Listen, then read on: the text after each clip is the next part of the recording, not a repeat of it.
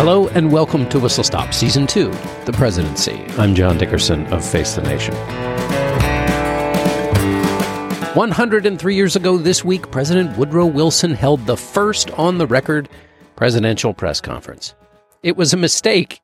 Every president since then has probably felt this way, after having to stand and take it with a smile as dim-witted reporters fussed about irrelevancies and poked their sides with dull sticks. How did this mistake happen and come to be a permanent part of our democracy? And why can't someone fix it?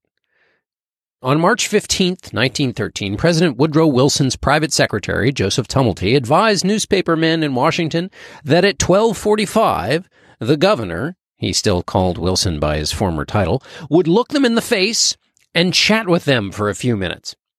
It was 11 days into the Wilson administration. The inauguration was held on the 4th of March back then. President Wilson had come into office with the promise of reform. He was considered cold and aloof. One reporter said shaking his hand was like shaking a dead fish. This, of course, apparently reporters back then shook dead fish regularly, and this was a metaphor easily at hand.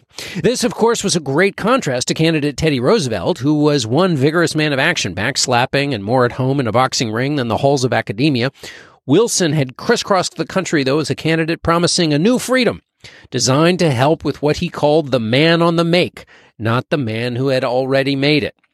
This was a middle-class man who aspired to the property of the business-owning class. By the summer of 1912, Wilson had carved out a solid center of people who wanted change, and he was doing it on behalf of and in the name of the people. The new president, coming into his office, expected to greet each man from the newspapers one by one, to begin a personal relationship of the kind that he'd had with reporters in New Jersey.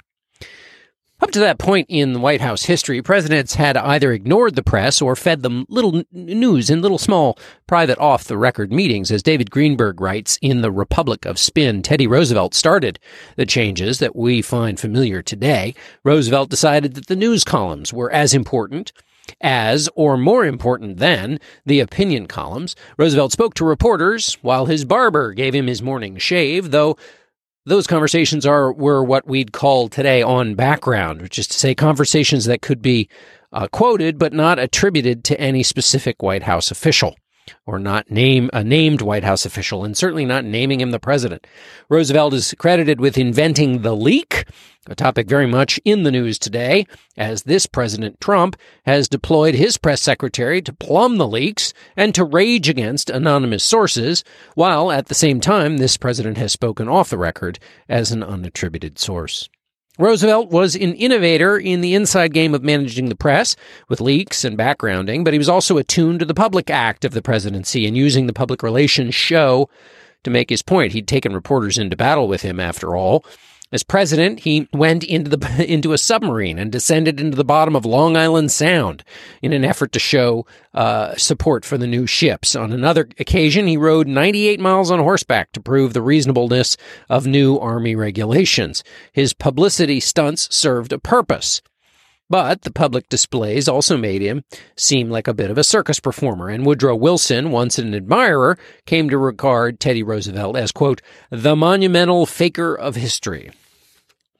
When Wilson met on that day, 103 years ago, he was expecting a small number of reporters, like a dozen or so, with whom he could exchange casual information. But at the appointed hour, 125 newsmen appeared in Wilson's office. He didn't know what to do. They stood there in their sack coats and their vests in a semicircle, 4 deep, waiting for the new man to start pushing around some words. I did not realize there were so many of you, said Wilson after a startled moment and an awkward pause. It wasn't just that he was new to the job. At the time, the White House press room itself was barely bigger than the lavatory across the hall, so it wasn't crazy to be surprised at the sheer number of warm bodies crowding into the room. Your numbers force me to make a speech to you en masse, instead of chatting with each of you as I had hoped to do, said the president, and thus getting greater pleasure and personal acquaintance out of this meeting.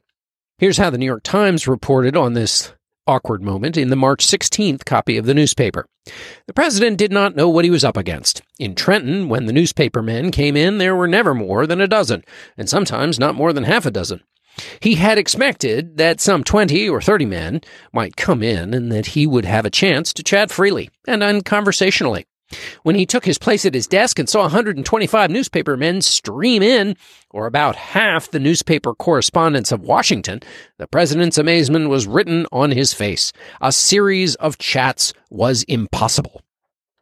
Now, this is being covered like this chance exchange was a turning point in history. And in fact, it was, because this just wasn't the way presidents interacted with the press. The speech en masse, as Wilson put it, became a regular feature of his administration. And 103 years later, the White House press conference has retained the shape of that first meeting. Awkward, impersonal, and with little pleasure for the president. The moment that day legitimized the press corps and put the president and the press in an extended clutch, entwined and angling for advantage.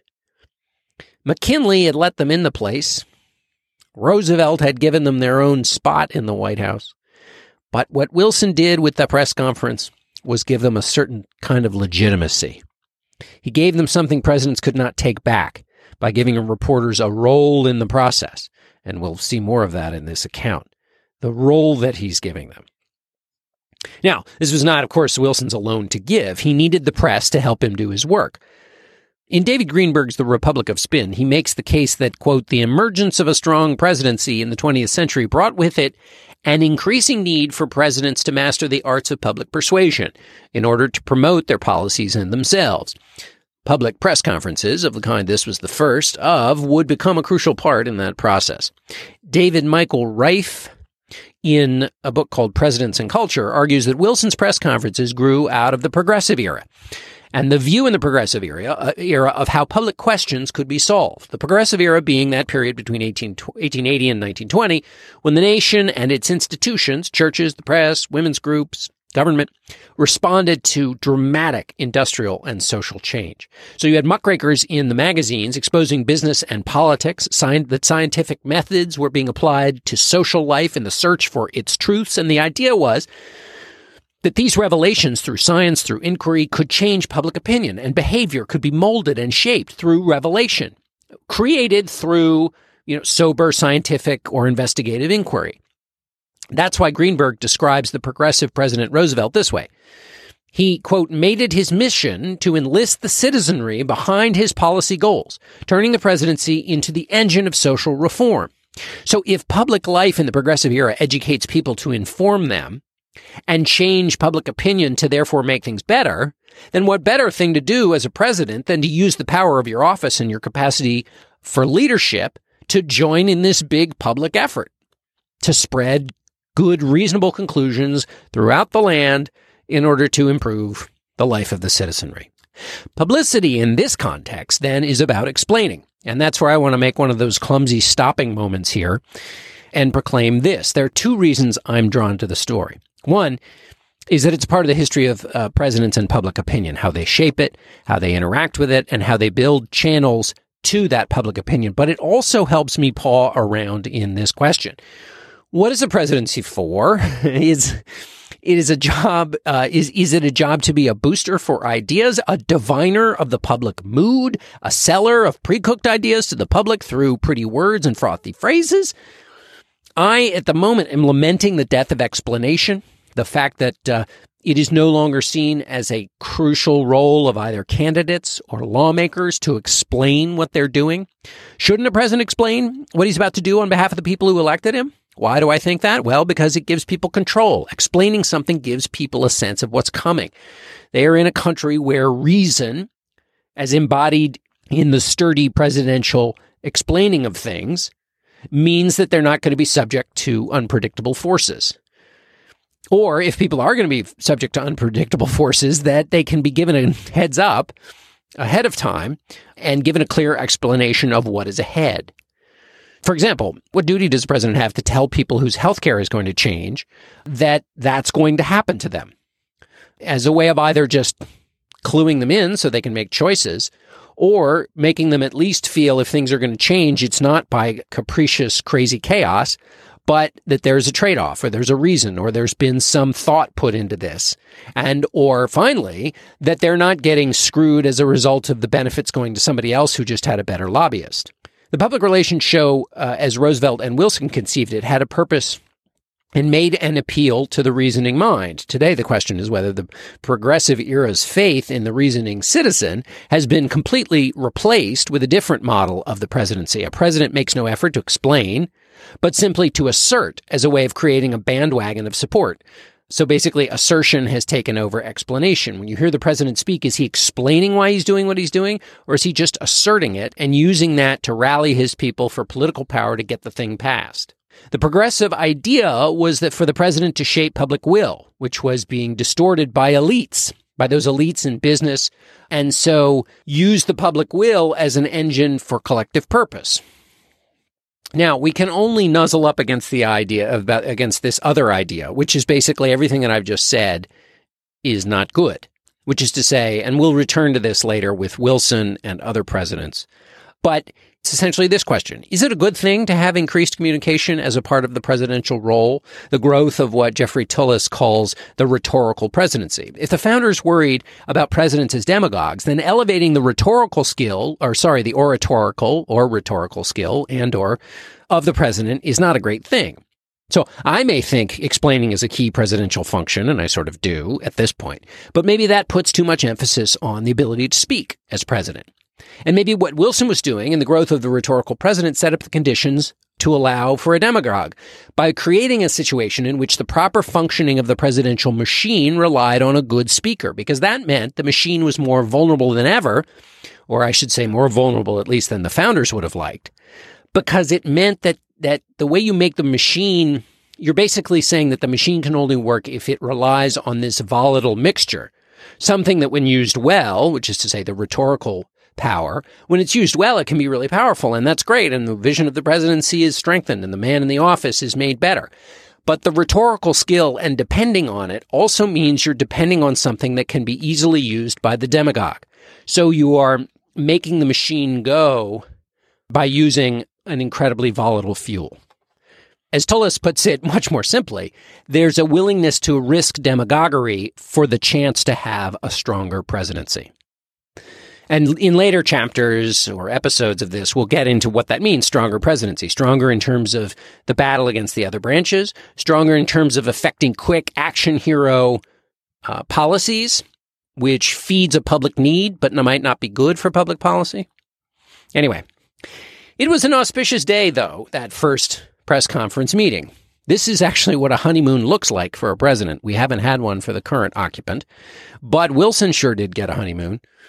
The New York Times headline was this: Wilson wins newspapermen. Amazed to have 125 call, he makes a hit with his frank talk.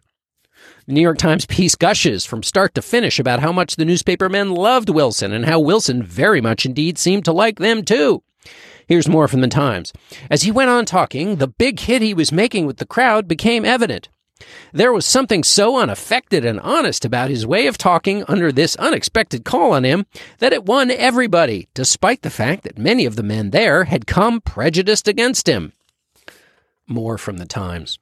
He told of some of the difficulties of his administration, of the fact that when big problems were presented to him, he often got, quote, a few threads and not the whole pattern, and hence could not see newspapermen about them until he got a better hold on the situation. The frank way in which he explained his difficulties gave the men who were seeing him for the first time an entirely new line on him. From that, he went on to talk with the utmost freedom about an impression which has been spread all over the country to the effect that he was prejudiced against newspapermen. It was due, he conceded, to the way in which he had denied a number of newspaper stories. But he said that those denials should be taken as referring only to those particular stories, and not as indicating any general distrust or dislike of newspapers. He said he felt highly honored to be a member of the National Press Club, which he has joined since he came to Washington, and he paid high tribute to the fine fellows who had been his newspaper associates at Trenton and during his administration. Referring to the fact that this was the first time that he had a chance to see the newspapermen, he said that he wanted it understood that there were no doors in his office and that he was always willing and ready to see them. So here you have a president saying, I may have denied some of your individual stories, but let's not think that I'm saying as a profession, as a group of men, as humans collected in professional endeavor, that I think that you are somehow despicable or dishonest or somehow bad for the American story. He bent over backwards, indeed, to make the opposite case. And now the Times concluding on the end of this pleasant interlude in the day. Then the president shook hands with all the newspaper correspondents and reiterated to each the expressions he had made in his speech. It was evident that he had revised his opinion of newspapers. In fact, he expressed himself as touched and grateful over the treatment the newspapers had given him since his inauguration. I don't suppose anyone who has entered this office has been as generously treated as I have been, he said, more generously than I deserve. The Washington Post, not to be outdone, had a headline of the meeting that read, Wilson, in friendly chat, says he likes reporters. If you think that reporters are self-obsessed and covering only their own business now, this is not a modern event. This is a long and deep tradition among the reporters of America that they are obsessed with the way they are treated by the president. The Post correspondent went wobbly, in fact, in covering his first meeting with the president in a public setting, concluding the first paragraph of his dispatch by describing Wilson this way. Standing there, where he could take in all with a sweep of his kindly eyes and with a genial smile. Let's read that last sentence again. The Post reporter says, standing there, where he could take in all with a sweep of his kindly eyes and with a genial smile. This is the vicious Washington Post, writing like it's Tiger Beat. There was, however, no report of any nuzzling. At that first meeting, Wilson did not do much more than blink those kindly eyes and tell the assembled men that he was fond of them and sorry he hadn't visited sooner and that he was trying to get on to his job. Despite the fact that we've devoted an entire episode to this, it should be noted that the White House usher didn't even note that this event took place in the official notebook. The press conference is also just one of the innovations that Woodrow Wilson brought into the office. In April, he would revive for the first time in a century the joint address to Congress, in-person delivery of the State of the Union address. Here's how the New York Times covered that, since our current president has just given a joint address. New York Times said that the president explains he wishes to be known as a person rather than merely an arm of the government. Here we see the personal presidency becoming a part of our politics in a way that it had not before. The other subhead of the New York Times story reads, House galleries are packed to hear president's oral message. Can you imagine today making a distinction in a newspaper headline that the message was oral? Here's the Times in a more colorful way of describing it. For the first time, this is the president, by the way, this is again the president's address to Congress in person. And this is why it was such a big deal. Again, the first press conference and now the first address to Congress again, the president, the personal president, coming and doing the communicating himself. Here goes the Times. For the first time within the life of any person now alive, unless it be true that there are persons living who are more than 112 years old, a president of the United States today appeared before the two houses of Congress, assembled in joint session, and in person gave them a, quote, information of the State of the Union, unquote, and recommended to their consideration such measures as he shall judge necessary and expedient as required by the federal Constitution. And here's a little bit of what Wilson said. We don't have a recording of it, but here's the president.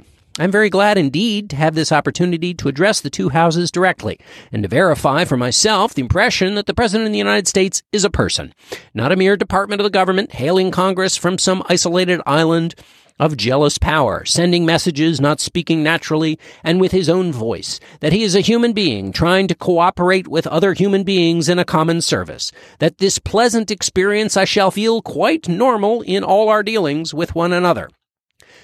So you see, the president is not just trying to develop personal relationships with reporters. He's trying to develop personal relationships with the Congress. The personal is the presidential, and this is the president asserting a new power of control over his role in office, a more personal kind of control, asserting more participation in the governmental exercise. Why was it so important that the president have a good relationship with reporters? And why was it mentioned so much in those early accounts? Well, self-obsession by reporters, of course, but also the idea of the president getting his message out was important, but it also, I guess the reason I'm interested in it in part is because it was the beginning. At the birth of the press conference, you also have the birth of the disconnect between the way the president and the public saw their roles. So the president was trying to do this progressive era idea of shaping public will. But the newspaper guys cared about news and profit, not the elucidation of public questions of the kind that Wilson believed in. And here's how Walter Lippmann described the disconnect. Quote, news and truth are not the same thing. The function of the news is to signalize an event. The function of the truth is to bring to light hidden facts and to make a picture of reality on which men can act. That meant there was always going to be a push and a pull between news instincts of the press guys and the administration's truth instinct, which was to say, to try to illuminate truths that would then be the basis upon which either action could be taken or justification for the president's actions would seem self-evident once these truths were illuminated from beneath the black cape which had obscured them. This leaves aside, of course, the notion of what truth actually means, which is still an open question today. But at the birth of the press conference, you see a way in which we're not even getting to the truth because the two different parties have two different views of what they're there for. And this, of course, this disconnect would be on display a week later on March 22nd, which was Wilson's second press conference. But this time it was a formal one, not just a kind of happenstance occurrence in the president's office. The president came prepared in this case on the 22nd, apologizing for the raggedness of the first encounter. He said he wanted to build a working relationship with the 128 men who attended. Please do not tell the country, said the president, what Washington is thinking, for that does not make any difference. Tell Washington what the country's thinking. He asked reporters to, quote, lend me your assistance as nobody else can, to bring the freight of opinion into Washington to try and make true gold here that will go out from Washington. The reporters were baffled. Wrote one, our function, at least as we saw it, leaving aside our duty, was to inform the country what Washington was doing. This is the New York Times Washington bureau chief, Richard Houlihan. He wrote this later. And the president, he said, quote, had come to Washington with a distinct prejudice against the place and what he conceived to be its mental atmosphere. Houlihan later wrote of the president's request of them, of course, it was impossible for us to follow that formula, his formula, Wilson's formula, where the press plays this role of bringing public opinion to Washington from the rest of the country. I mean, basically, the modern press conference started off very much on the wrong foot. Wilson, the former political science professor, had a specific notion of how the president operated in a democratic system. He didn't want the press to broadcast his views.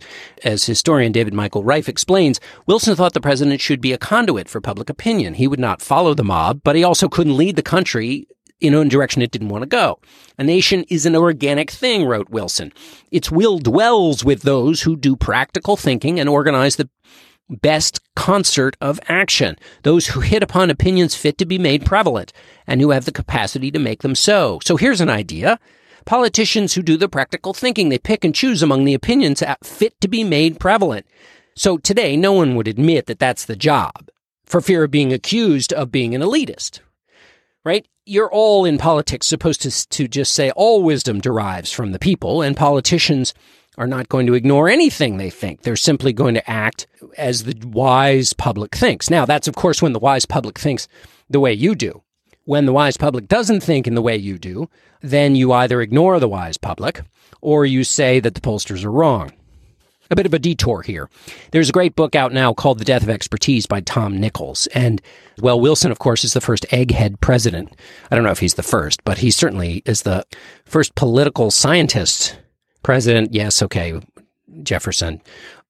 He's the first political scientist president named Woodrow Wilson. And as an egghead, we basically see his election as the birth of expertise, not the death of expertise, which Nichols writes about now, but the birth of expertise. And here's a Christian Science Monitor clip that puts it that way. Until now, the American nation has distrusted the scholar in politics as a theorist, and indeed has distrusted the expert or professional everywhere. Americans have preferred the man with faculty or gumption who could turn his hand to anything. But as the national need has changed with changing conditions of 1,000 sorts, the expert has come to his own.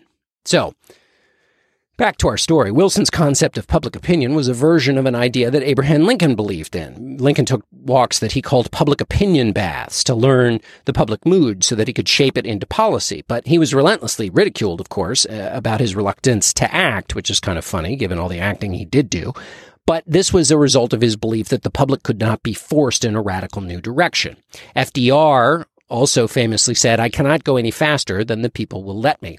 Wilson's notion was less limited than Lincoln's, though. His vision made him the author of public opinion in a much more active way than Lincoln. As President, Wilson would curate public opinion and then work with Congress to enact public will. But in order to have a sense of public opinion and tweeze out those views, quote, fit to be made prevalent, unquote, he needed reporters to send out the fishing nets to collect as much information as possible. Reporters obviously didn't see things that way, and that's because their professional code said they were the collector of facts, and they presented an event, and that was it. That was sort of Joe Friday, just the facts, ma'am. And then there were the other reporters who were sensationalists, and they weren't there to be doing anything other than tell good, dramatic stories with lots of kung fu fights and F-35 airplanes, which didn't exist at the time, but made for an awfully good story. But neither was involved in the social will shaping that Wilson was talking about. If Woodrow Wilson helped kick off the modern presidency, his first press conference can have all manner of significance stuffed into it. And we're not going to go overboard by trying to stuff too much meaning into this one little event. But because we've got other events in the Wilson presidency we'll get back to. But what I'm putting a toe into here is simply this tension between the office of the presidency and the men who cover it, and today the men and women who cover it. It was flawed from the start. Wilson saw it as a partnership, the press as something else, and that misconception about the communication has continued. Today, it's gotten even more warped in terms of the way we see and evaluate presidents. Today, we have sort of an action hero vision of the president. The presidential rhetoric, amplified through the media, is not a tool to divine and channel public opinion, but to move it. So a president is conceived as someone who speaks and all obstacles before him melt. Of course, if he's speaking well enough. So President Obama's fans wished through much of his presidency that he could give a great speech like the ones he gave during the campaign so that he could enact a true liberal agenda. And the obstacle to the liberal agenda was simply that he just wasn't giving the right kind of speech. Republicans during the Obama years argued that the president should lead by speaking to the country about the dire state of the country's finances. And once he did that, people would fall in line between the right policies, which in the Republicans' case meant getting the country behind cutting entitlement programs that they loved and which they thought the president could help the country understand too. Presidential power is not the power to persuade, writes Professor George Edwards, who, like many, resists this notion of the action hero rhetorical president. Presidents cannot reshape the contours of the political landscape to pave the way for change by establishing an agenda and persuading the public, Congress, and others to support their policies. Instead, successful presidents facilitate change by recognizing opportunities in their environments and fashioning strategies and tactics to exploit them. So that concept, Edwards' concept, is much closer to Wilson and what he was on about than our modern action hero rhetorical power of the presidency. These limitations on the presidency are why Ronald Reagan and Bill Clinton, who were both great communicators, left the office complaining that they wished they had been able to find the right message to move the public faster and farther. President Trump follows in this line when recently he gave himself a C+ in messaging in an interview when talking about his first month in office. The problems all presidents learn, and that President Trump is learning, although he still thinks it can be overcome, which is yet another hard lesson he will learn. The lesson they all learn is that it's hard to know what public opinion is. The public doesn't really know what it believes much of the time, or the public is misinformed. And for an academic like Wilson, more data was better than less, which is why he was so anxious to enlist reporters as fact finders, not to use them particularly as his personal megaphone. But in so doing, he was engaging in a familiar part of this presidential exercise that we'll examine in future episodes, which was in the office focused on this notion of communication. He was trying to develop channels, build channels from himself out to the public. In setting up the White House press conferences, Wilson was asking for a trade. He would let reporters in, giving them access and standing, and then they would play the role he wanted. But of course, they came in, but not to play his role. The next few years would be bumpy for the official presidential press conference with Wilson. In July 1913, Wilson threatened to stop them altogether when the New York Sun published comments on Mexico that were supposed to be off the record. Afterward, all comments were considered off the record unless the White House said otherwise, which essentially recreated the arrangement that had existed before the first formal press conference. As war loomed in 1915, Wilson halted the press conferences for a year, and his view of the press grew colder. At one point, in arguing for legal limits on press coverage, He said, "I do not think that the newspapers of the country have the right to embarrass their own country in the settlement of matters which have to be handled with delicacy and candor." The press did not oblige, but Wilson still tried to carry out his experiment in other methods. As W. Dale Nelson reports in his book on the history of the White House press secretary, Wilson relied on his private secretary Tumulty to report on the public mood.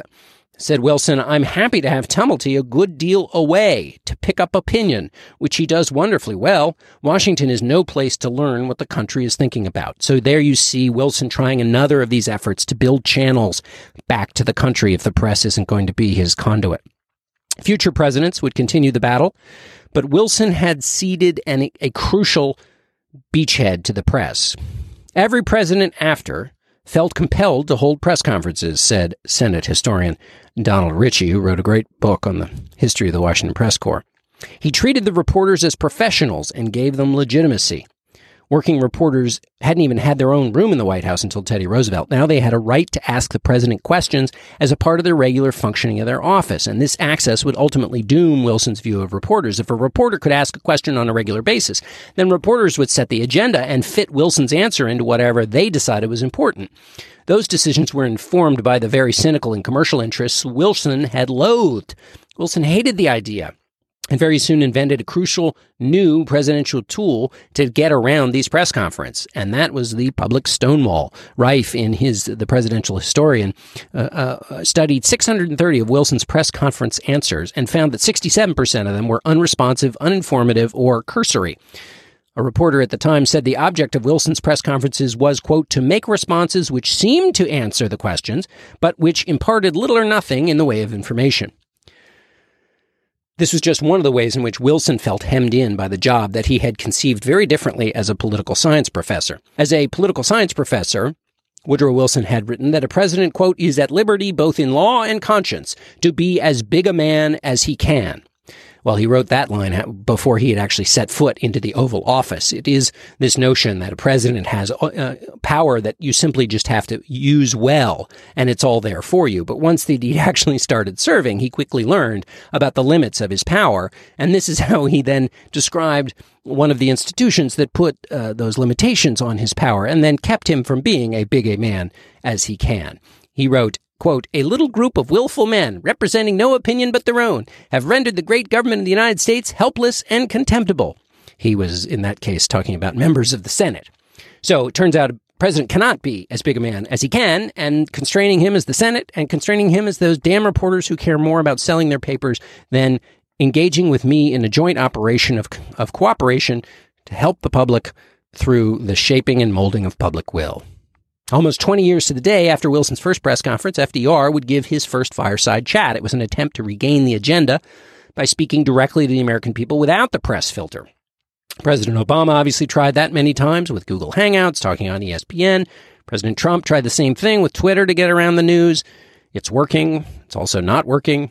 One of the reasons that President Trump has been frustrated is that while he thinks he has hit upon a new and super efficient way to communicate, there is still the engine of the press out there picking different topics to discuss, elevating irritating shortcomings of his administration and questioning his view of things. At a recent press conference, he excoriated the press for focusing on the negative stories and not the positive ones. The press is not engaged in the project that he would like them to be engaged in a similar way that Wilson learned that the press would not go along with the project that he had outlined for them and for which he thought they should be grateful since he was giving them the access. President Trump said this is, when he spoke about the press, suggested it was a unique situation, but of course it's a very familiar complaint for presidents going all the way back 100 years or more, 60 years after the first press conference and 40 years before the Trump presidency. Another president would complain at a press conference that the press was not doing its job in the arrangement and was being overly critical. I have never heard or seen such outrageous, vicious, distorted reporting in 27 years of public life. I'm not blaming anybody for that. Perhaps what happened is that what we did brought it about, and therefore the media decided that they would have to take that particular on. But when people are pounded night after night with that kind of frantic, hysterical reporting, It naturally shakes their confidence. And yet, don't get the impression that you arouse my anger. You see, I have that impression. You see, one can only be angry with those he respects. Mr. President. And now, 40 years after Nixon, President Trump, much fresher to the position than Nixon, has called the press the enemy of the people. We're a long way off from that meeting 104 years ago, and the description from the newspapermen of the president's kindly eyes, though no doubt that kind of coverage would suit the current occupant of the Oval Office just fine. We'd love to hear what you think of Whistle Stop. Send us an email at whistlestop@slate.com and or leave us a review in the iTunes store. It helps us spread the word. Head over to itunes.com. Our producer is Jocelyn Frank. Our executive producer of Panoply Podcasts is Steve Lichtai, and our current chief content officer is Andy Bowers. Our Whistle Stop Crackerjack researcher is Brian Rosenwald, who I would invite to any press conference, on the record or off. Thanks also to Izzy Rode for joining me in the reading of these mountain of clips so that I can stay on top of this and not go blinder than I am. Whistle Stop is a part of the Panoply Network. Check out our entire roster of podcasts at panoply.fm. I'll be back in 2 weeks with another edition of Whistle Stop. I'm John Dickerson of Face the Nation.